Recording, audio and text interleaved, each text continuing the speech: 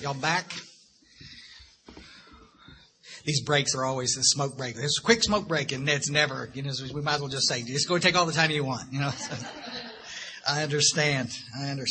Great stuff at the break. Always y'all come and visit. God, we could just talk another 2 hours on just the stuff we talked about during the break. Y'all are the bomb. A couple of things real quick, and then I want to kind of finish what I was talking about. We'll run over a little bit into lunch, because we're running a little late, but not much. So, because we got to eat. We got to keep our stamina up. I want to repeat one thing I said earlier, because some of you guys, you're coming from little big book thumper heaven. You're in meetings where they're talking solution all the time. So some of this it sounds rhetorical. It's just like, well, I don't understand what the big issue is. And some of you are spoiled like me. My home group, we do the work out of the book. We study, we read the literature, and so we're not having some of this stuff. And then when I took this new job in Austin at Mark's place, I had to go find a new home group, and I remembered why I was so grateful for my old home group in Ingram, because you're traveling around and you're going from meeting to meeting, and it's like, God, is anybody going to ever share the solution in this meeting? It's like you can go to certain parts of the country and never hear the solution. I've said this 100 times. From even the people that have been to treatment before, it's very possible that these people went to treatment, sat in AA for years, and still never heard the solution. And that can grind some people in this room, but I'm just telling you, if you're one of those that got to hear the solution, welcome. I'm glad you got here. Help us carry that message. That's all we're trying to talk about today. But understand that all meetings are not created equal. They may have a circle triangle on it. Y'all understand that? That doesn't guarantee that what you're going to hear in that meeting is going to be the solution. And I'm not trying to be anything but honest with you on that one. So, I was visiting with a nice lady too, mentioning, I talk a lot about quitting drinking, stopping drinking, blah, blah, blah. I need to make sure, especially if we've got some newcomers in here, that the danger of just stopping drinking. Still to this day, and I've worked in detox stuff for a gazillion years, alcohol detox is still the most deadly detox. We lose more people in alcohol detox. It's not the most painful. The most painful detox is opiate detox. Pills is what's knocking these guys off their butts. It's horrible. You feel like you're going to die, but you're not. You with us? With alcohol detox, you feel like you're going to die, and you might. It's a scary venture, and it's not for everybody. Some people never detox hard. They just seem to be able to quit, shake a little bit, they're okay. And some people, it depends on how far the disease has progressed in you. That's why a lot of people, as younger people, they don't need as much detox as some of us older geezers whose illness has progressed a long way. I'll say that while I'm saying it as a segue into this. If you happen to have some sobriety under your belt, don't lose it. I'll repeat what I said earlier. If you think because you stopped drinking that your illness stopped progressing, ask some people. I'm 20 years sober and I'm hitting on the 18-year-olds. Chris, what's going on here? There's, never mind. Bill Wilson wrote a lot about it in subsequent years. It talks about this untreated alcoholism. What happens is our egos start to resurge again, and I'm not drinking one stupid day at a time, but I'm not doing the things necessary in the work to stay right sized. So the selfish and self-centeredness that was kicking my butt back when my drinking days starts coming out sideways. I got buddies that have done more damage gambling than they ever did drinking. I've got guys that are all of a sudden stopped drinking and gained 200 pounds. What are we trying to do? We're eating happy food 24/7, We're having trouble get hooked up on the internet, porn sites. It's amazing to me how many people that I've sponsored over the years that have got tangled up in porno. It's all the same stuff. I'm trying to treat an internal condition. How about shopping? How many of you, it's not, I started to say ladies. Oh my gosh, look at, I found myself looking at handbags the other week, and I was like, and Patty's looking at me because I got a brand new Toomey, for God's sake. Well, I don't need another one. I know, but I'm just irritable, restless, and discontent, and I need something let's just go have a big ice cream instead, okay? Something's going to fix what's wrong with us. And if we're not careful and awake to what's going on, we can switch over into some of these other addictions. And so, rock on. Stick close. I'll say this now, because if you haven't figured this out, some days I can be the worst example of what this program has to offer that you can imagine. This idea that we have to come in here and do it perfect is just ludicrous. It's just insane. And any of y'all are in here that are trying to do it, just good luck. Good luck. That's why this daily reprieve thing is so important to me. That's why we have to come in here and do this. Because I want to get better. I want to grow. I watch people in Alcoholics Anonymous living off experiences they had 20 years ago. You know, they went to treatment. They had a spiritual experience. They've not drinking one day at a time again. You'll follow, but they're miserable because they're still living off an experience. Bill Wilson wrote a lot about it. And it's one of the reasons that he went back out and wrote 12 and 12 11 years later was he was battling depression. Huge chunks of depression were coming back and eating his butt. And he started doing the work again, and the depression lifted. So the archive says. Make sense? You're just, some of you guys, you just, I don't want to live off that spiritual experience I had 23 years ago. I want to have a current experience with you guys today. And I think y'all want the same thing. I heard a guy from the podium the other day say it was, if you haven't drank today, you've had a successful day. This is crap. This is just crap. You're writing hot checks. You're cheating on your wife. You're bone powder dry. You're miserable as you can possibly be. But you didn't drink. Oh, hallelujah. I'm fixing to go shoot myself, but I'm not going to drink. Come on, guys. My sponsor used to say, don't you smell more? Don't you think that there's more involved in here than just not drinking? As I can assure you, yeah. I spent lots of time in those 7 years in and out of Alcoholics Anonymous, had periods of sobriety, not drinking. But my life didn't get better.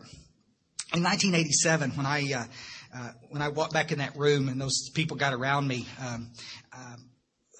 the chairperson took charge of the meeting, and they asked the room to go around and share. I'll never forget. I hear people all the time say they don't remember their first meeting. I remember most of my meetings, but this one in particular just took my breath away. And he said, "Let's share with Chris how our lives have changed as a result of doing the steps." He gave them specific instructions. We don't want to hear any war stories. We don't need to know how you got here. It just drives me crazy. You with us? Our stories are so important, it's not even funny, guys. And I could ask the question, and I think most of you would get it. When are our stories the most important? It's in a 12-step call. You follow? I go down to the fish and chip place, and there's a guy over there fighting a bottle of ketchup, and he's drunk on his butt. You know what I'm saying? Now, I can help this guy, but if I go up to him and just say, "Hey, have you found Jesus today?" And, I found God 23 years ago, and my life's been, I'm going to walk out with that ketchup bottle stuck up my butt, because he's not, but I could go and I could tell him about me having the same fight with the same ketchup bottle 23 years ago, and we could share a few stories and laugh. And then pretty soon he'd say, "But you're not drinking now." And I'd say, "Absolutely, I'm not. I've been sober a long time now." And he's going to ask the question. Inevitably, they'll always ask the question, "How?" Like fishing, set the hook and reel him in at that point because he's done, Then you can tell him how you got well. You with us? You got to have a story.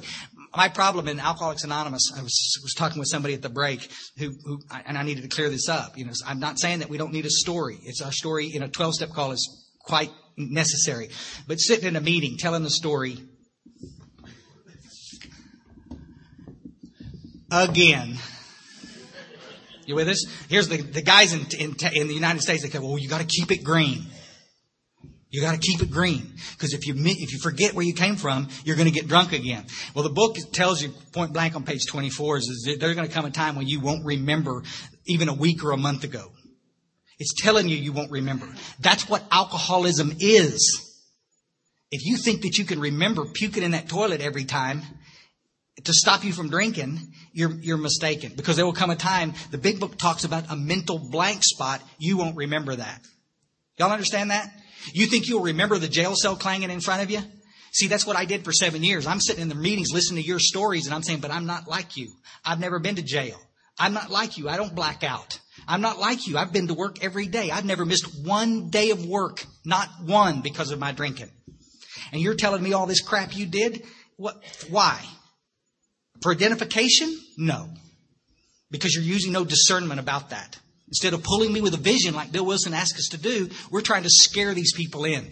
Our judicial system in the United States, I don't know about England. I've learned a long time ago. Be careful what you say in other countries because it may be all different. But in the United States, we punish the daylights out of you. You start having DWIs, drinking while driving, we're going to arrest you. We're going to make the consequences steady worse for you. Eventually, we'll put you in jail for a long, long period of time. You'll follow? It's kind of pretty much no tolerance in the United States now. We're believing that will help. And for the hard drinker, the moderate drinker, drinker, that stops them. They go, I don't ever want to go back to jail again. It cost me a fortune. I don't want to ever do that again. They stop. Given sufficient reason, I don't want to be somebody's date in jail. Some of you look like you'd fare okay in there. I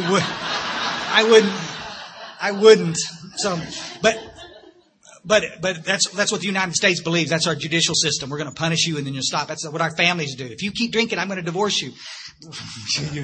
Okay. Don't let the screen door. I mean, I don't know what to tell you, because you're going to go. Because my intention is that every intention. When I told you I was going to stop, I meant it. Y'all need to understand that. When I screwed up my courage to come into Alcoholics Anonymous and sat in these scary rooms with you people, I wasn't doing this on a whim because I didn't have anything else to do on a Thursday evening. I knew I needed to do this. I meant it. I wanted to get sober with every fiber in my body.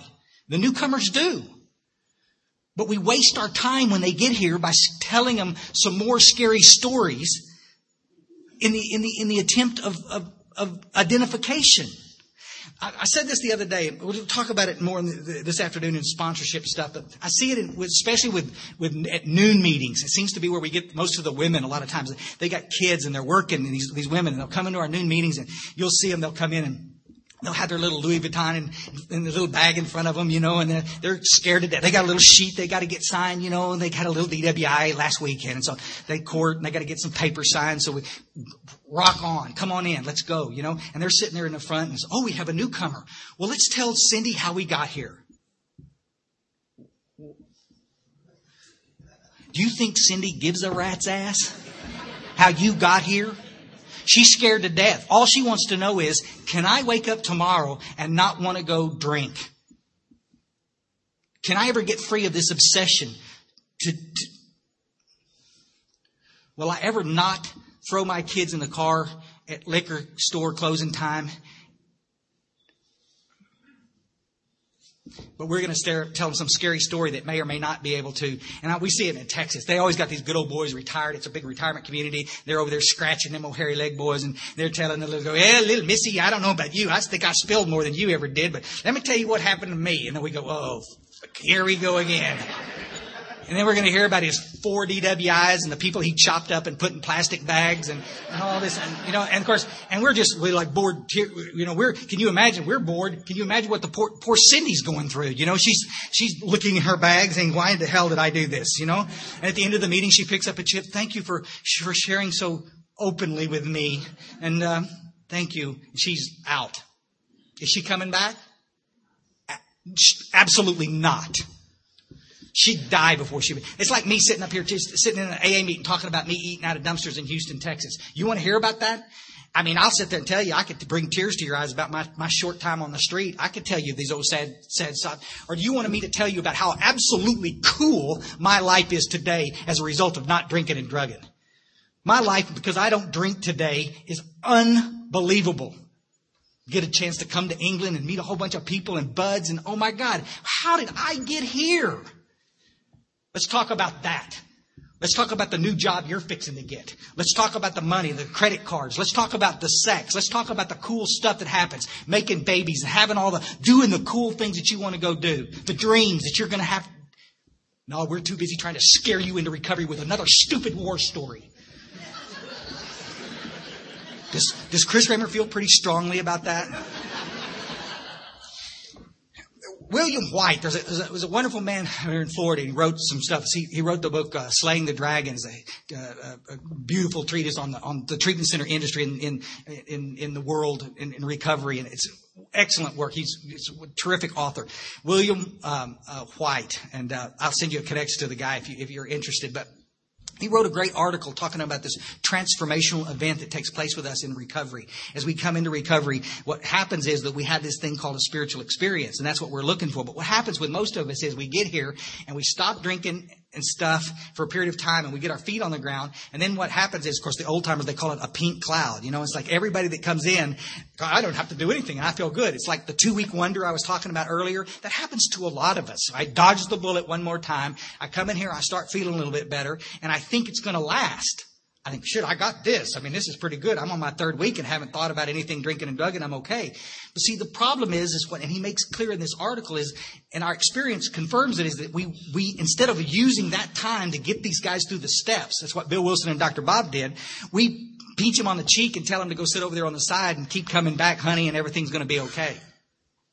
And then when the obsession to use comes back, because going to meetings and not drinking doesn't treat alcoholism, when it comes back, the obsession, the insanity, and we drink, it's always our fault.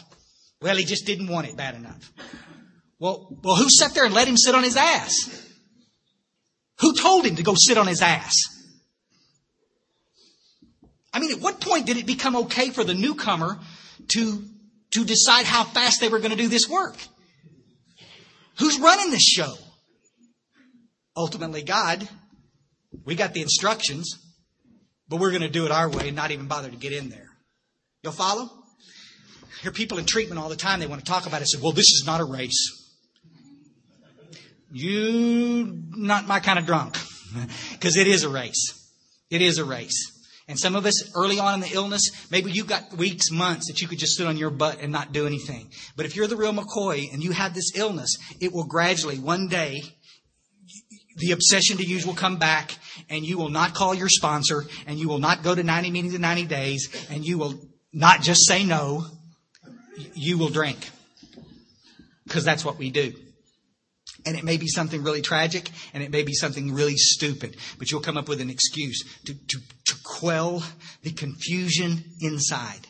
Y'all good with that? Y'all clear with that? The people in here that are not, or the people that have sat on the sidelines and have not done any of this work, and they think I'm making a big deal out of nothing. Well, I quit. They can do it too. This is ridiculous to compare ourselves like that. I don't know how fast that disease has progressed in you. I don't know where you're at with that. The Big Book talks specifically about young people being able to stop for long periods of time on their own. But as the illness continues to progress, not egged on by alcohol, but just the natural progression of the illness, it'll be less than likely that they'll be able to do that. That's why I said, if you've got some sobriety, don't think that you can get it back again. Because our experience in this fellowship is people with long-term sobriety that lose that sobriety, they have the toughest time coming back. I got a friend of mine right now. Bless her heart. I love her dearly. Some of y'all know her. She's had a tough year. She had a relapse around some pills and then ended up drinking again. And the alcohol's kicked her butt. 10 years sober. Drank. And it's just a bear to watch and see what she's doing. Y'all understand this? The illness has progressed so much further now. What she could do relatively simple back then, she can't do now. So the path, the spiritual path, gets narrower, not wider. So you're sitting in the rooms and you're complacent and you don't feel very good about this. And you think this, well, no, what the heck? It's just got one day anyway. I can do it again tomorrow. You don't think that. If you've got a day, if you've got a week, 3 months, 6 months, welcome. Stay. These guys had me the next day. They finished qualifying me. They set me down and they asked me the specific questions in the book. We can talk more about that this afternoon, but the questions are summarized on page 44. It talks about what an alcoholic looks like. And Bill Wilson asked us to ask the newcomer 2 questions. And of course, then they came up with a brochure that's got 44 questions on it, which pisses me off. And because what I'm going to talk about in the next 30 minutes was the mixed messages that we're giving the newcomers. And we confuse the bejesus out of these folks. Of course, everybody wants to blame the treatment centers, but our own fellowship is in the process of doing this same confusion. It's absolutely insane. If the Big Book asks us 2 questions, and now we got a brochure over here that's got 44 questions, where's the disconnect? Y'all follow? Of course, you go to treatment and you fill out this psychosocial, and it's like, a 2-day event, filling out all this stuff to diagnose yourself. But Bill Wilson could understand it. In order to be a real alcoholic, you got to have 2 symptoms. It's just like, it's symptomatic. It's like going to a doctor. You don't go to the doctor and say, I don't feel good. His doctor says, what's wrong? Well, I don't know. I just don't feel good. You're not going to get much attention from this doctor. Go to the doctor and give him some specific symptoms. Then he goes, oh, shit, that's pneumonia. Here's what we need to do with you. And they'll give you the medications and you'll be okay. Y'all understand? But we have sort of advocated our responsibility around the screening of the people coming in. Because we think once they're here, people get tweaky about this. You're a member of Alcoholics Anonymous if you say you are. You with me? You can be a duck if you say you are. I don't care, and I'm not going to argue with you. Welcome, quack, quack. That's okay with me. You can be a member with us. But in order to be an alcoholic, you've got to have certain symptoms. Period. There's many kinds of drinkers, but all of these drinkers have the same symptom. When I start to drink, I can't guarantee you how much I'm going to drink. Doesn't mean that every time I drink, I turn into a zombie and rob liquor stores and black out and do stupid stuff. It means that at certain times, I intended to drink 2 drinks and go home, and I drank 3. You got to look at that. Did you intend to drink 3? Did you set out to drink? No, because the craving kicks in, and I'm off to the races. How many of you guys have ever drank until you were just miserable? You didn't want to drink anymore. You were so full you wanted to bust, but you found yourself opening one more beer. You'll follow? Isn't that funny? Everybody on this side raise their hand and nobody on this side raise their hand. It's like, wow. So we found out where the real alcoholics are. Let's go. So anyway. No. But you gotta think about that. What happens is this craving kicks in, and I don't know when it's going to kick in. A lot of times that's what the functioning alcoholic looks like. There's a lot of times in corporate America, I could drink a couple of drinks and go home. I've done that a million times. They buy a 6-pack, drink 2 beers, and put the rest in the refrigerator. I've done that. People say, I've never done that. I can't relate. I have done that. The book asked me, though, was there ever a time you intended to drink a 6-pack and you drank 2 or 3 and the craving kicked in, or 1, and then you ended up going back to the store and buying a 12-pack? Why didn't you buy a 12-pack at 5 o'clock? Well, I didn't want a 12-pack at 5 o'clock. I know. This is something to look at. The phenomena called craving. Now, listen, your bodies, guys, we could do a whole hour talk just on the craving things because it's pretty cool. But you all got to be careful what you put in your system, because we're watching lots of cats relapse today because they're not understanding. Your body doesn't care how you put this alcohol in your body. Y'all understand that? I'm not addicted to Lone Star beer. I'm addicted to the alcohol that's in Lone Star beer. So I can put cologne on my face that has alcohol base in it, and as it absorbs through my skin and hits my bloodstream, if my disease has progressed pretty far, it'll trigger the craving, and all of a sudden, I don't know why I can't not drink. I keep thinking about alcohol all the time because you keep triggering the craving. Y'all understand? Mouthwash. I can't tell you how many people I know that have relapsed around stupid mouthwash. It's epidemic in our country today around sleep medications. Y'all know with the Lunesta stuff, you know, the little butterfly. Some of y'all are taking it now. I'm not saying don't take it. I'm saying you be real careful with it because it can trigger the craving and send you right straight back to the alcohol. You might want to ask yourself why you can't sleep. It might be the fact you haven't finished your stupid amends. I don't know. Just a thought. I'm just saying. When I tried to commit suicide in 1987, I was taking 7 pills a day, folks. Antidepressants, anti-anxiety medications, sleep medications. Oh my gosh. I just drooled all day long, you know. But I'm not drinking one day at a time. And I'm just a mess. And all doctor prescribed medications, and I'm not knocking that. But my story was I didn't need those medications. My story was that we were medicating the symptoms of untreated alcoholism. Clinical depression and untreated alcoholism look identical. It's why it drives me crazy in treatment when we want to diagnose this immediately. Little meth head comes in, he's all fried pie, and the guy's alcoholic, and he's been drinking all his life, and he comes in and his teeth are falling out as you're talking to him. He's in such bad shape, and you ask him, "Are you depressed?" Oh my God. Yeah. It sounds like you have clinical depression. We're going to put you on some medications that are going to screw you up the rest of your life. Okay, but come on, guys. Let's get a chance to get detox and find out what the problem is. Because a lot of times when we do the work, in my case, the depression lifted. Yeah, and everybody wants to take a pill to fix something. I can understand that. But it's not necessarily always the answer. But anyway, this craving thing, y'all got to be careful what you put in your system. O'Doul's non-alcoholic beer has alcohol in it. Be careful. Christmas time, we always lose them around Christmas. I ate some rum cake. You don't think that's what did it, do you? Yeah. My mom still to this day doesn't understand that. She every Christmas she buys me a little box of those.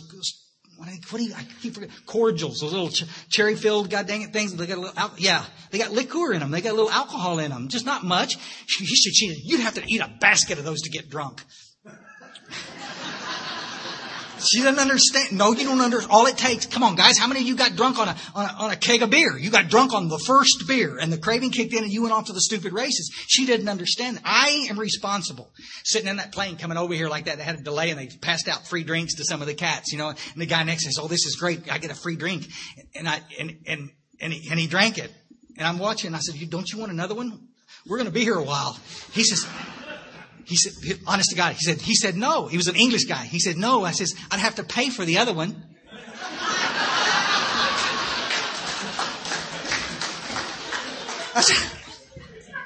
I just sat a little higher in my seat. I just felt more secure knowing I was traveling with a normie. Oh my God. God almighty. Anyway, you watch The Phenomenon of Craving. The first question is, can you control it every time? No, I can't. But see, if that was the only problem, then detox centers, treatment centers would crank out 100% success rates. Because we can get you physically detoxed off all the chemicals, drugs, or whatever, alcohol. We can get that stuff out of your system. So if the craving was the only thing we had to deal with, we'd be okay with that, right? But we don't have 100% success rate coming out of detoxes. We have almost 100% failure coming out of detoxes worldwide.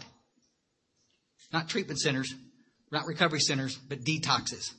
You with us? Because that just gets us part way. That's the physical piece we talk about. The second piece, Bill Wilson spends 20 pages talking about, from 23 to 43. He talks about the mental insanity of the first drink. He talks about the fact that we have lost the power of choice in drink. It appears to you that you're choosing to not drink today. But really, did you get up this morning as you brush your teeth say, I'm not going to drink today? I haven't ever done that in 23 years since I got sober. The obsession lifted, and it's never been a question whether I have to answer or not. I didn't sit in that airport yesterday at that bar eating that hot dog saying, I just want to eat this hot dog. I'm not going to look at those bottles. I don't want to drink. It's because it ceases to be a problem. The 10-step promises have come true. I've been placed in a position of neutrality. If I have to be around dope, I can be around dope. If I have to be around alcohol, I love live music. Best thing they do in treatment. They say, well, if you love live music, you're too bad. You can't go to those places because they serve alcohol there, and the slippery places and slippery things will get you drunk. It's not my experience, and that's not what the big book says. You with me? How many of y'all agree with that? It's what the book says. Okay. Alcoholics Anonymous in 1972 produced an absolute piece of crap called Living Sober. My boy. And we, the membership, give them permission to continue to print that piece of trash, that absolute piece of crap. We give them permission to print. And the fellowship should be ashamed of themselves because of that. Y'all follow? There's a guy in Canada that makes me coffee coasters out of them. He tapes them up so you can't get into them and puts a little plastic plate on there so you can set your hot coffee on there with some warnings. Do not open, may kill you. We set it down. It's hilarious. I'll send you one. I mean, good gosh, we could make a fortune selling the bastards. Y'all understand? But this is the part I'm saying. But in treatment, we're going to give you a big book. Here you go, Bubba. We're going to give you a big book, and we're going to give you a Living Sober book. Okay, so you're going to read the big book, and then you're going to say, oh, man, that seems a little wordy. I don't know. And then you're going to pick up Living Sober and open it up, and you're going to start reading, and it's going to explain how you can keep yourself sober. God dang, listen, this is telling me that I must have a spiritual experience in order to recover. It says it right up on the very prefaces that I got to have a spiritual experience in order to recover. But this book over here, published by the same people, is telling me that I can keep myself sober. All I got to do is not get too hungry, angry, lonely, or tired.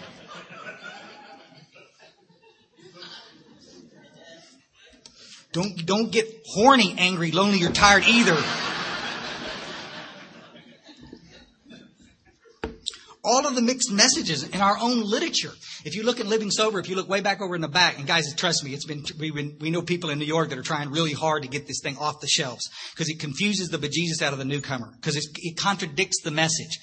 I walked into AA early on, and I was laughing about it last night. There was an old geezer come up, and one of you guys, I signed your book, and it looked just like this guy's book. It's all busted up, had duct tape on the back because he'd opened it up so much. Pages are coming out. I mean, obviously, somebody had used that for something other than a coaster, And it was pretty. I'm honored always to sign those books, and it makes me want to cry. But this guy came up. He said, you want to go get a hamburger with us, and afterwards we're going to sit down and do some book work. And I'm thinking, well, I don't have a book, but I'll go with you and get a hamburger. And I'm thinking that's pretty cool. And I look back over this guy's shoulder, and this lady sitting in the back by the coffee bar, and she's going.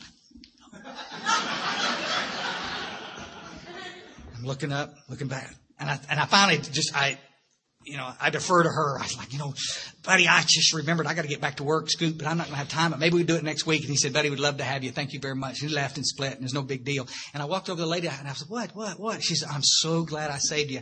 Buddy, I'm just so glad. Listen, all he wants to do is talk about that big book stuff. All you need to do right now is you just need to go to meetings and not drink, and everything's going to be okay. Thank you for killing me.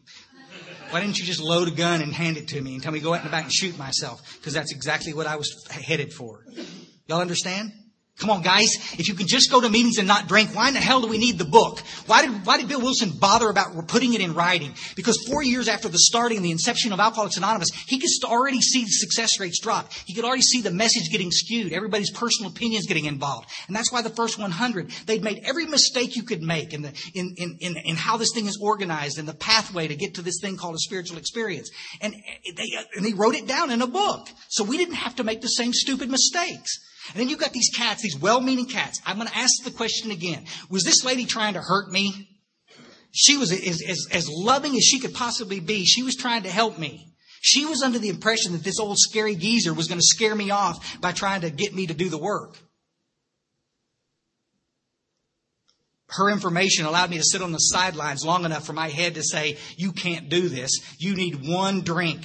And I was off to the races again. Whose fault was that?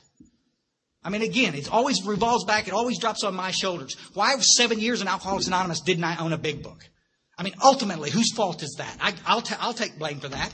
Who in the hell allowed it? We still see it day in and day out.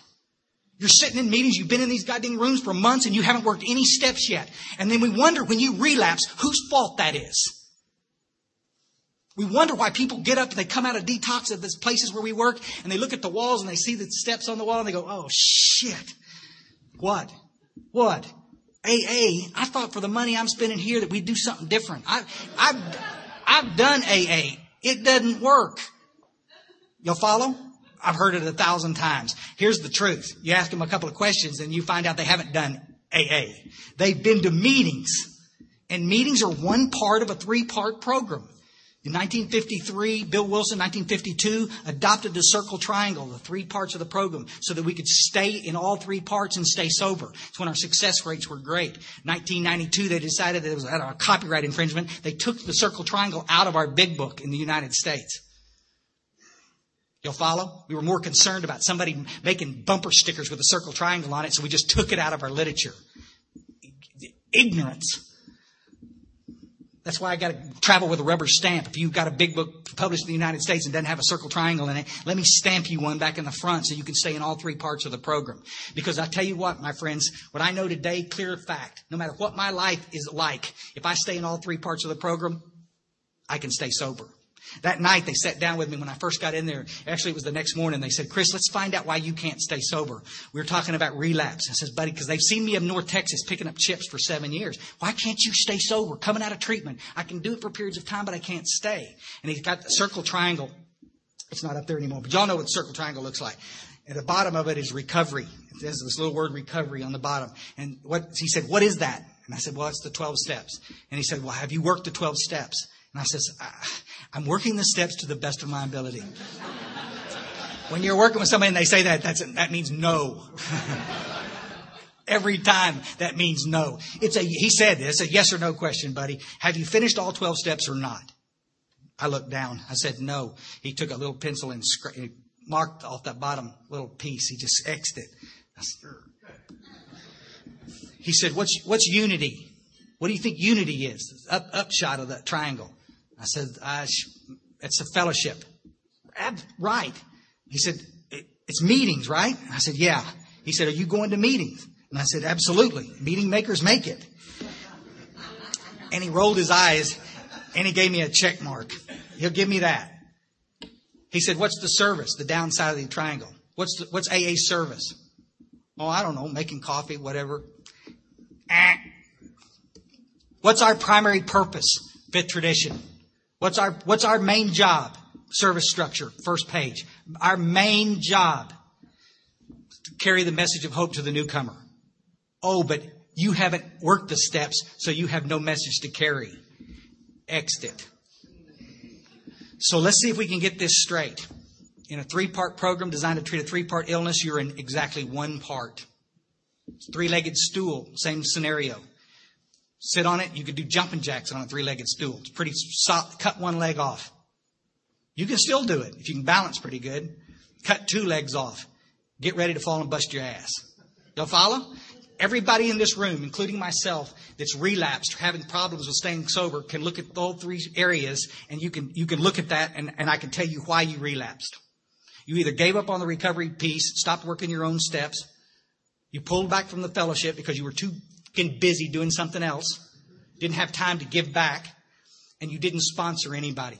One of the things that we're seeing, I'm going to talk about it more later after lunch, one of the things that we're seeing just nonstop is this reoccurring of coming back into treatment, these old sobriety coming back into treatment. These guys with 20 years, 15 years, 10 years of sobriety coming back in through treatment centers again. They were sober a long time. We got a guy up there in the hills where I was before that had 30 years of sobriety. He's back in treatment again. And I asked him, I ask them all because I revere the old timers. I love the mentors that we have still in this fellowship. And we need those people. I went up and asked him, buddy, what happened? I asked him one question. How many people were you sponsoring? None. I've yet to get a positive answer. They say none. In 1987, after the suicide attempt, these old timers made a point to show me on the page 14 and 15 in the big book in Bill's story where it says point blank that we will not be able to stay sober unless we grow spiritually by work and self-sacrifice for others. It didn't say you can stay sober by praying. It didn't say that. I'm not against prayer. It's a part of this. But you can't stay sober with just a prayer. Book says that we grow spiritually by working with others. And even if it's a pain in the ass, we still got to do it sometimes. And that's the topic of this afternoon's conversation. But these guys, for the first time, they clearly pointed to me in the pages and showed me why I couldn't stay sober. And I said, well, I was never sober long enough to help others. And he turned on the bottom of page 129 and it said, in those first days of convalescence, nothing will ensure your sobriety like intensive works with another drunk. It's telling you in those first days, you better be working with a drunk. It doesn't mean that you need to be up here doing a workshop or some, but you can chair a meeting. Somebody will show you how to do that. These guys in 1987, they got around me, guys, and they loved me.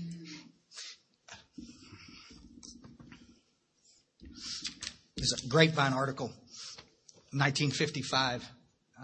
There's some great articles in the Grapevine, but I'm not a huge fan of the publication. I'll say it on tape. I'm just not. Because they print things that are, again, an exact opposite of what the big book tells us to do. And why our own fellowship wants to muddy up the water, it takes the breath away. You can get mad about it if you want to. I don't care. People are dying out there because of that. Article in 1955, this nice lady says, coming into AA and finding the acceptance in love. I want to puke. The most selfish, self-centered people on earth, page 62. Selfish and self-centeredness, that we think is the root of the problem. Here we go. Coming into AA and finding the acceptance and love I sought through the bottle was relief beyond description. But reading the steps was a shock. Oh my God. Fortunately for me, my home group did not hammer the steps into newcomers. Rather, they talked a lot about the slogans and the need not to drink one day at a time. I needed that. How does it work? Daily. On a daily basis, I choose not to drink. Our own AA publications printed this. This is the stuff that took me to a suicide attempt in 1987. Because this lady can just not drink one day at a time. She can choose not to drink. And I don't seem to be able to do that. Y'all understand that? I wish her well. But she's killing people with this crap. We could all get on the same page. Glenn, commentator in the United States, was on Larry King, big commentator. Nice guy, I'm sure. Always introduces himself on the program as a recovering alcoholic. But when somebody publicly introduces themselves as recovering, you know that they're not. Sorry.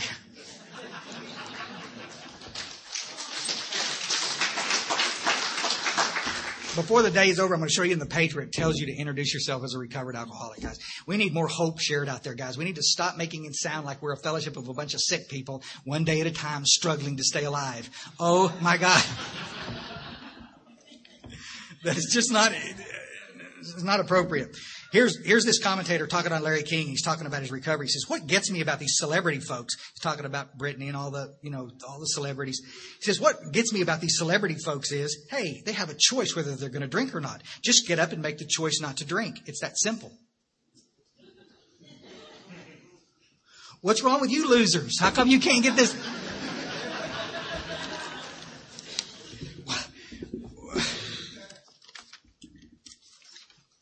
A guy from Florida sent me this email. It was a guy 59 years sober in the meeting. 59 years sober. And the gist of his talk was, my gambling addiction was worse than my alcoholism. Wow. There's a lot of hope for the little newcomer, shake, rattling, rolling in the back. And the second piece was, quitting drinking isn't rocket science. Just make up your mind to stop and stop.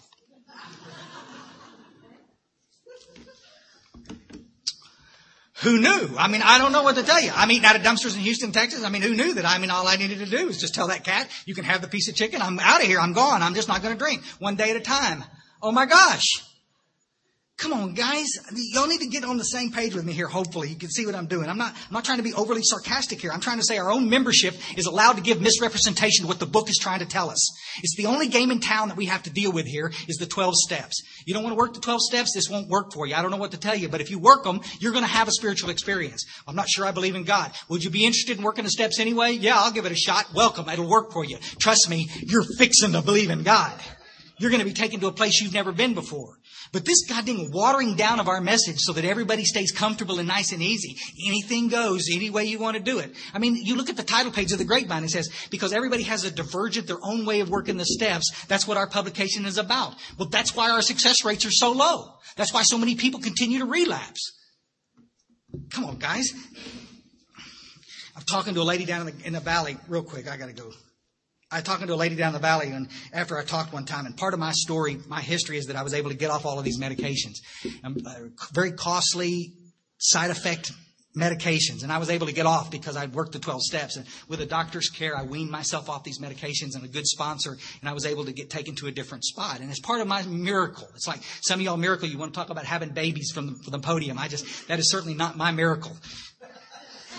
But it can be your miracle. How cool is that? You know what I'm saying? And it's like, you would not get up from the podium and not share that miracle because that's your miracle. My miracle was I'm med free from a guy that took meds all of his adult life, and now I'm med free. And this lady got up after I talked, and she was pissing pants mad, you know. I'm 13 years sober, and I'm 13 years sober because I went to a doctor, and a doctor gave me some sleep medication, and that's why I'm sober today. Okay. So you're telling me that you couldn't stop drinking because you couldn't sleep, and you were drinking to sleep. That's correct. And you got a doctor and gave you some sleep medications, and now you can sleep, and now you don't drink. That's correct. You're not an alcoholic. It was not on her Christmas card list. Don't y'all understand? She was pissed. Okay, is she welcome in the fellowship? Yes. Is she okay to do that? But can you imagine the women that she sponsors, what she tells them to do? Oh, and honey, I bet you're having trouble sleeping too, aren't you? You understand that? I mean, come on, Joy. What are they going to do? The first thing out, don't worry about those steps right now. I got a doctor for you. We're going to go get you some of this stuff. All that started happening. We never saw a problem with it until 1997 in the United States when the pharmaceutical companies were allowed legally to advertise to the public. Before that, they could just advertise to doctors. And now it's on every goddamn television and newspaper articles and all this stuff. And they could advertise. And that's why we got it. We self-medicate. We're the masters at it. Make sense? Yeah. She can stay sober doing that, but the real alcoholic is not going to be able to do that. That's the bottom line. The mixed messages. If you look at some of the literature, question and answers on sponsorship. I'm going to do a little sponsorship workshop this afternoon. We're going to talk specifically for an hour about it. It's going to be pretty fun. You'll notice that I do not have that brochure up here, question and answers on sponsorship. Because it's right up there with living sober. If you look at any of you guys that have read it, I mean, if you look at it trying to help yourselves be a better sponsor, what it'll do is you'll read this as, oh my God, I'm never going to go back. If I have to do all of this to be a sponsor, I'm going to shoot myself. You know with it? Back over on the last page, but right before it ends, it says, oh, and you might want to do the steps with a newcomer. Like it's an afterthought. God. Unbelievable. Here's the bottom line. I'll say it and get. We can go lunch.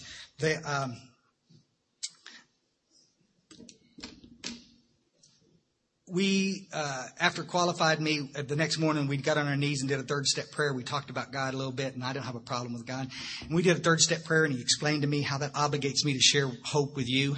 We got up, went to lunch, and came back, and they gave me a notebook, said, let's start working on a 4-step. Now, I'm 2 days, I'm detoxing in this meeting, and I'm working on a 4-step. You follow? Everybody says, that's too quick. Guys, I've been in AA for 7 years, and I've never worked any steps. This is not too quick for Chris Raymer. It's by time. Pull the finger out. Let's go. Let's get busy. And I'm starting to work on it like that. And he gave me a little deadline on it. And I was pissed. I can't possibly do this. I'm too confused. He said, Chris, just start writing the people you're pissed at. Put the name of the people that you hate on a piece of paper, and we'll talk about it at 6:00 tonight. I said, well, I'm going to put your damn name on the paper. And I did. And he laughed, and I still have him say it to me. But the beauty was, 2 weeks later, I've got a completed 4-step. I've chaired my first meeting. He's teaching me the disciplines of 10 and 11. You with us? Where I look at my stuff and I watch my actions with women and what I'm doing, and I'm paying attention to what I'm doing a little bit. And I'm sitting on the tailgate of my truck up in North Texas, and it dawns on me that the obsession to drink is lifted. And I wish I could explain what that looked like. But I'm sitting on this tailgate, and there's a big old full moon up in North Texas, and it's colder than hell out there. And I can smell the frost from my breath, and I'm sitting there on this old beat up pickup truck, and for the first time in my adult life, I'm free. I don't want to drink. I don't want to do cocaine. I don't want to eat pills. I'm free. Not one day free. I'm surrounded by liquor stores. I got a tab in that bar across the street. My dope dealer lives in the apartment complex where I live. I got money in my pocket. It's a Friday night, 2 weeks in, and I'm recovered. The miracle has come true to me. I haven't dumped the 5th step yet. I'm fixing to get rocketed doing that. I haven't made any amends yet. I'm fixing to. You with us? Long before. But for the first time in 7 years, I've actually taken my place in the fellowship, in the program of Alcoholics Anonymous. I'm doing the work, and the obsession lifts. That was 23 years ago, folks. And I just got to say it. I've been sober through some wonderful times. I've got a charmed life, a beautiful life. I've had some tough times. This year's been crazy. I left a job after 17 years, and Mark died after 17. I mean, it's just been crazy. Just nothing steady with me. It's just been nuts. Not once in that time, not once did the obsession to use come back. And that's what I want to tell some of you that are struggling just coming out of treatment, or the belief that this is just going to be a battle. It's not. Sometimes it's a battle to stay on the spiritual path. I've got to do some things that I don't want to do. But the obsession to use is going to stay gone, folks. This is for keeps. This is how Bill Wilson understood it. Let's go eat. I'll see y'all early afternoon. Thank you.